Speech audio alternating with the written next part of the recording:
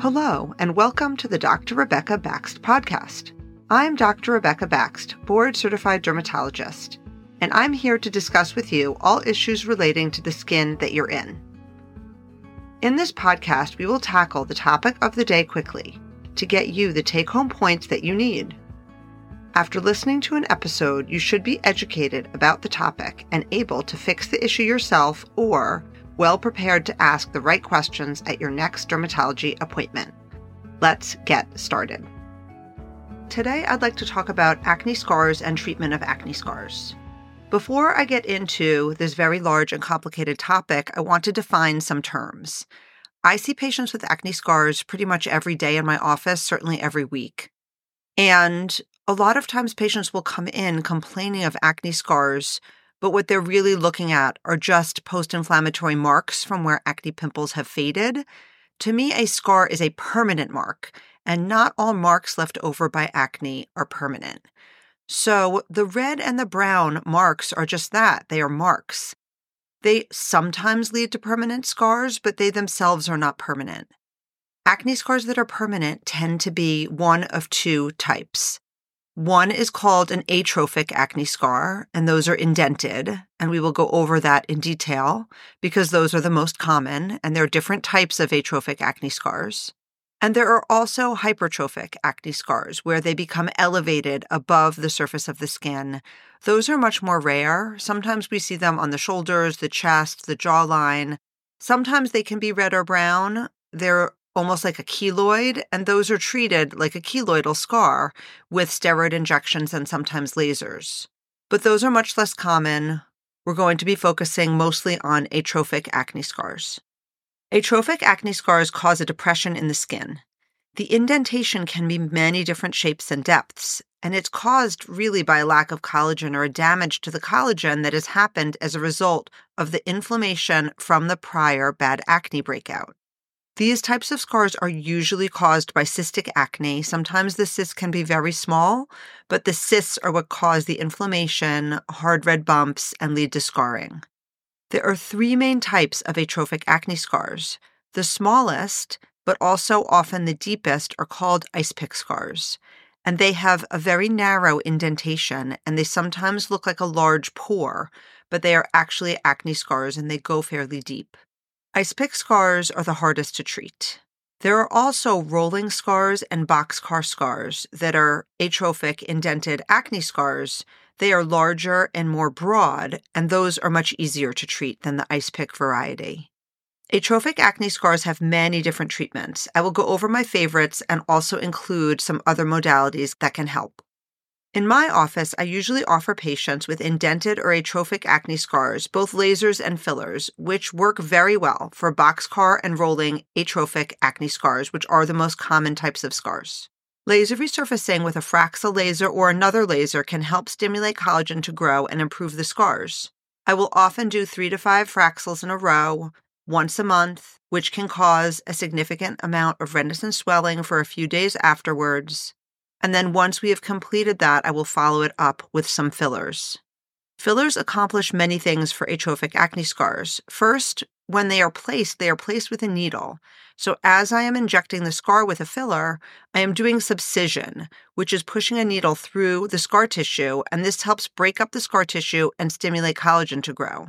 Then the filler goes in with the injection and causes an immediate improvement because it helps fill in the scarred atrophic area. Then the filler, which is made in my office of hyaluronic acid, I use HA hyaluronic acid fillers for this. Hyaluronic acid stimulates collagen to grow. So we have the subcision, which stimulates collagen, the filler, which improves the appearance, and also stimulates collagen to grow. And so when you do it repeatedly, I often will do this every 6 months, we get a lot of collagen stimulation and the acne scars improve significantly. And I have a lot of patients who will, for maintenance, do 1 Fraxel a year and 1 filler treatment a year. Either we do the Fraxel in the winter and the fillers in the summer, or we just do the Fraxel and a month or 2 later do the fillers. I do have some patients who come every 6 months, and that is aggressive, but the results are great. And really the other advice that I give people is to avoid sun, because we know that the sun can also degrade collagen. and often a retinoid cream for long-term use. Retinoids can decrease the top layer of the skin and can help the appearance of the acne scars. For the ice pick scars, we often try TCA cross therapy, which is a high concentration of trichloroacetic acid dropped with a Q-tip or a toothpick into the scarred area. And it is sometimes successful, but not always. There is definitely downtime associated with it. It can cause a lot of redness and irritation. If there are just a few bad ice pick scars, I will often recommend having a plastic surgeon just cut them out, because there's almost no way to completely get rid of that scar other than removing it. And if you can cut it out and trade the indentation for a teeny tiny scar that is a tiny line and at least flush with the surface of the skin, many patients prefer that. So really, every scar is different, each scar on every person, and some ice pick scars are amenable to surgery and some aren't. So TCA cross therapy, they are improved a bit with the Fraxel and the fillers or laser and fillers that I talked about previously, just not as much as the more broad rolling or boxcar scars. Topical retinoids that I also mentioned can also help as they thin the surface of the skin and make the scar look less deep. So retinoids and sun avoidance and sunscreen are important for long-term improvement and prevention. There are other treatments for acne scars, and the main one is microneedling. Microneedling does work to reduce acne scars. I do not use it in my office, as when we started with it many years ago, I had a couple of patients have persistent redness from it. It took me a long time to make them better, and I just find that while microneedling is not that expensive and very popular, I just prefer to stick to the treatments with minimal to no side effects, and I've gotten such great results over the years between the Fraxel laser, also sometimes clear and brilliant laser, which is like a baby Fraxel, chemical peels, and fillers that I just don't feel the need to use microneedling. That said, there's nothing wrong with it, and a lot of people like that modality for acne scars, so I thought I would mention it. One question that I often get from patients is they ask me, is this a permanent fix for their scars? And while I can honestly tell them that the laser does make a permanent change in the skin, and while fillers are definitely not typically permanent, the body keeps aging over time, and as we age, we lose collagen. So acne scars sometimes look worse over time, to be honest. There are some types of scars that look better over time. Acne scars tend to look a bit worse over time. And so I do find that patients need to do treatments over time to keep themselves looking good like they want to. It's not a one and done type of treatment, and it does require ongoing maintenance. I would also add that sometimes the acne scars don't even show up until later in life. I have patients who start to first see their acne scars in their 50s and sometimes even their 60s from an old breakout that they had years ago. And as they lose collagen in their face, all of a sudden you can see the acne scars. So sometimes acne scars have late onset as well. I'd also like to mention briefly the white acne scars. And these are often on the body, not as much on the face, although occasionally on the face, but on the body I will typically see very small white dots from old acne, usually an old acne cystic breakout from a long time ago. Sometimes people cause these also just from picking, so obviously picking is never a good idea with acne. But typically it's just from an old acne breakout. These white scars are very, very difficult to change. And so I usually make them look better by treating the entire area of the skin and trying to sort of fade everything and even out the skin tone. So chemical peels, laser resurfacings, retinoid creams, sunblock, sometimes bleaching creams. At this point in time, we do not have a great fix for those permanent small white scars.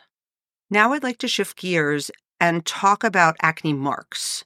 So after an acne breakout, the acne can often leave a red mark. The red mark can often just fade away on its own, or it can turn brown and then fade away on its own, or it can turn into an acne scar. So when I see those red marks, I usually recommend a pulse dye laser treatment if it's possible. Pulse dye laser or another laser that works on red things or red marks, or intense pulse light is another option, helps remove the redness, and it also helps reduce the risk that that red mark will become a permanent scar. It's hard for me to quantify this, but it is a well-known thing that helping remove the redness faster with a laser, and the laser energy that is absorbed by the skin that is inflamed and red helps reduce the risk of scarring later. So this will work with a pulse dye laser or intense pulse light or another laser that works on red marks, sometimes a KTP laser. I will often do 1 or 2 treatments on the red spots, and then once they have faded, move on to other things such as Fraxel laser or chemical peels or fillers or whatever it is. But I do like to do pulse dye laser for those red marks. I will often wait until the acne has calmed down and do it all at once, but it is possible to do it earlier if needed. Acne marks can also be brown or hyperpigmented, darker than the regular skin around it. And sometimes the red marks can become brown or they just start as brown. And the brown marks I will get to fade with sun protection, so sunscreen, hats, etc. Chemical peels work great to fade the brown. And there are lots of creams that can help fade the brown. In fact, there are 2 creams that can help reduce the acne and the brown marks at the same time. And those are topical retinoids such as Retin-A or Differin and azelaic acid. I also find glycolic acid and salicylic acid can be helpful. And it can take months, but these brown marks do fade. Sometimes we can use prescription hydroquinone as a spot treatment or Cispera, which is another cream to help reduce hyperpigmentation. I did an entire episode just on treating hyperpigmentation, which might be worth listening to if this is your issue. So look for my podcast on the treatment of hyperpigmentation. In summary, acne scars is a very large topic, but I tried to break it down. Acne marks tend to be red and brown. Those can go away on their own. They can be sped up in their healing with lasers, chemical peels, creams, intense pulse light. Once we get a permanent acne scar, it usually falls into a hypertrophic, which is thickened, elevated skin, which responds to laser and injections, or atrophic, which means indentations, which can respond to TCA cross therapy or laser resurfacings or fillers or a combination of all of those things, as well as microneedling. Acne scars are very amenable to treatment.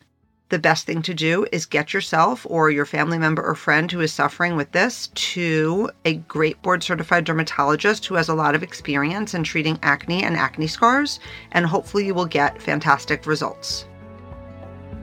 Thank you so much for joining me today on the Dr. Rebecca Baxt podcast. I'm Dr. Rebecca Baxt, board certified dermatologist.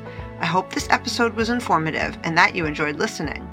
If you found this podcast useful, please give us a 5-star rating wherever you get your podcasts. It helps others find us so we can help them too. Just a caveat to remember, this is not medical advice, and please see your dermatologist or doctor for questions pertaining to your specific situation.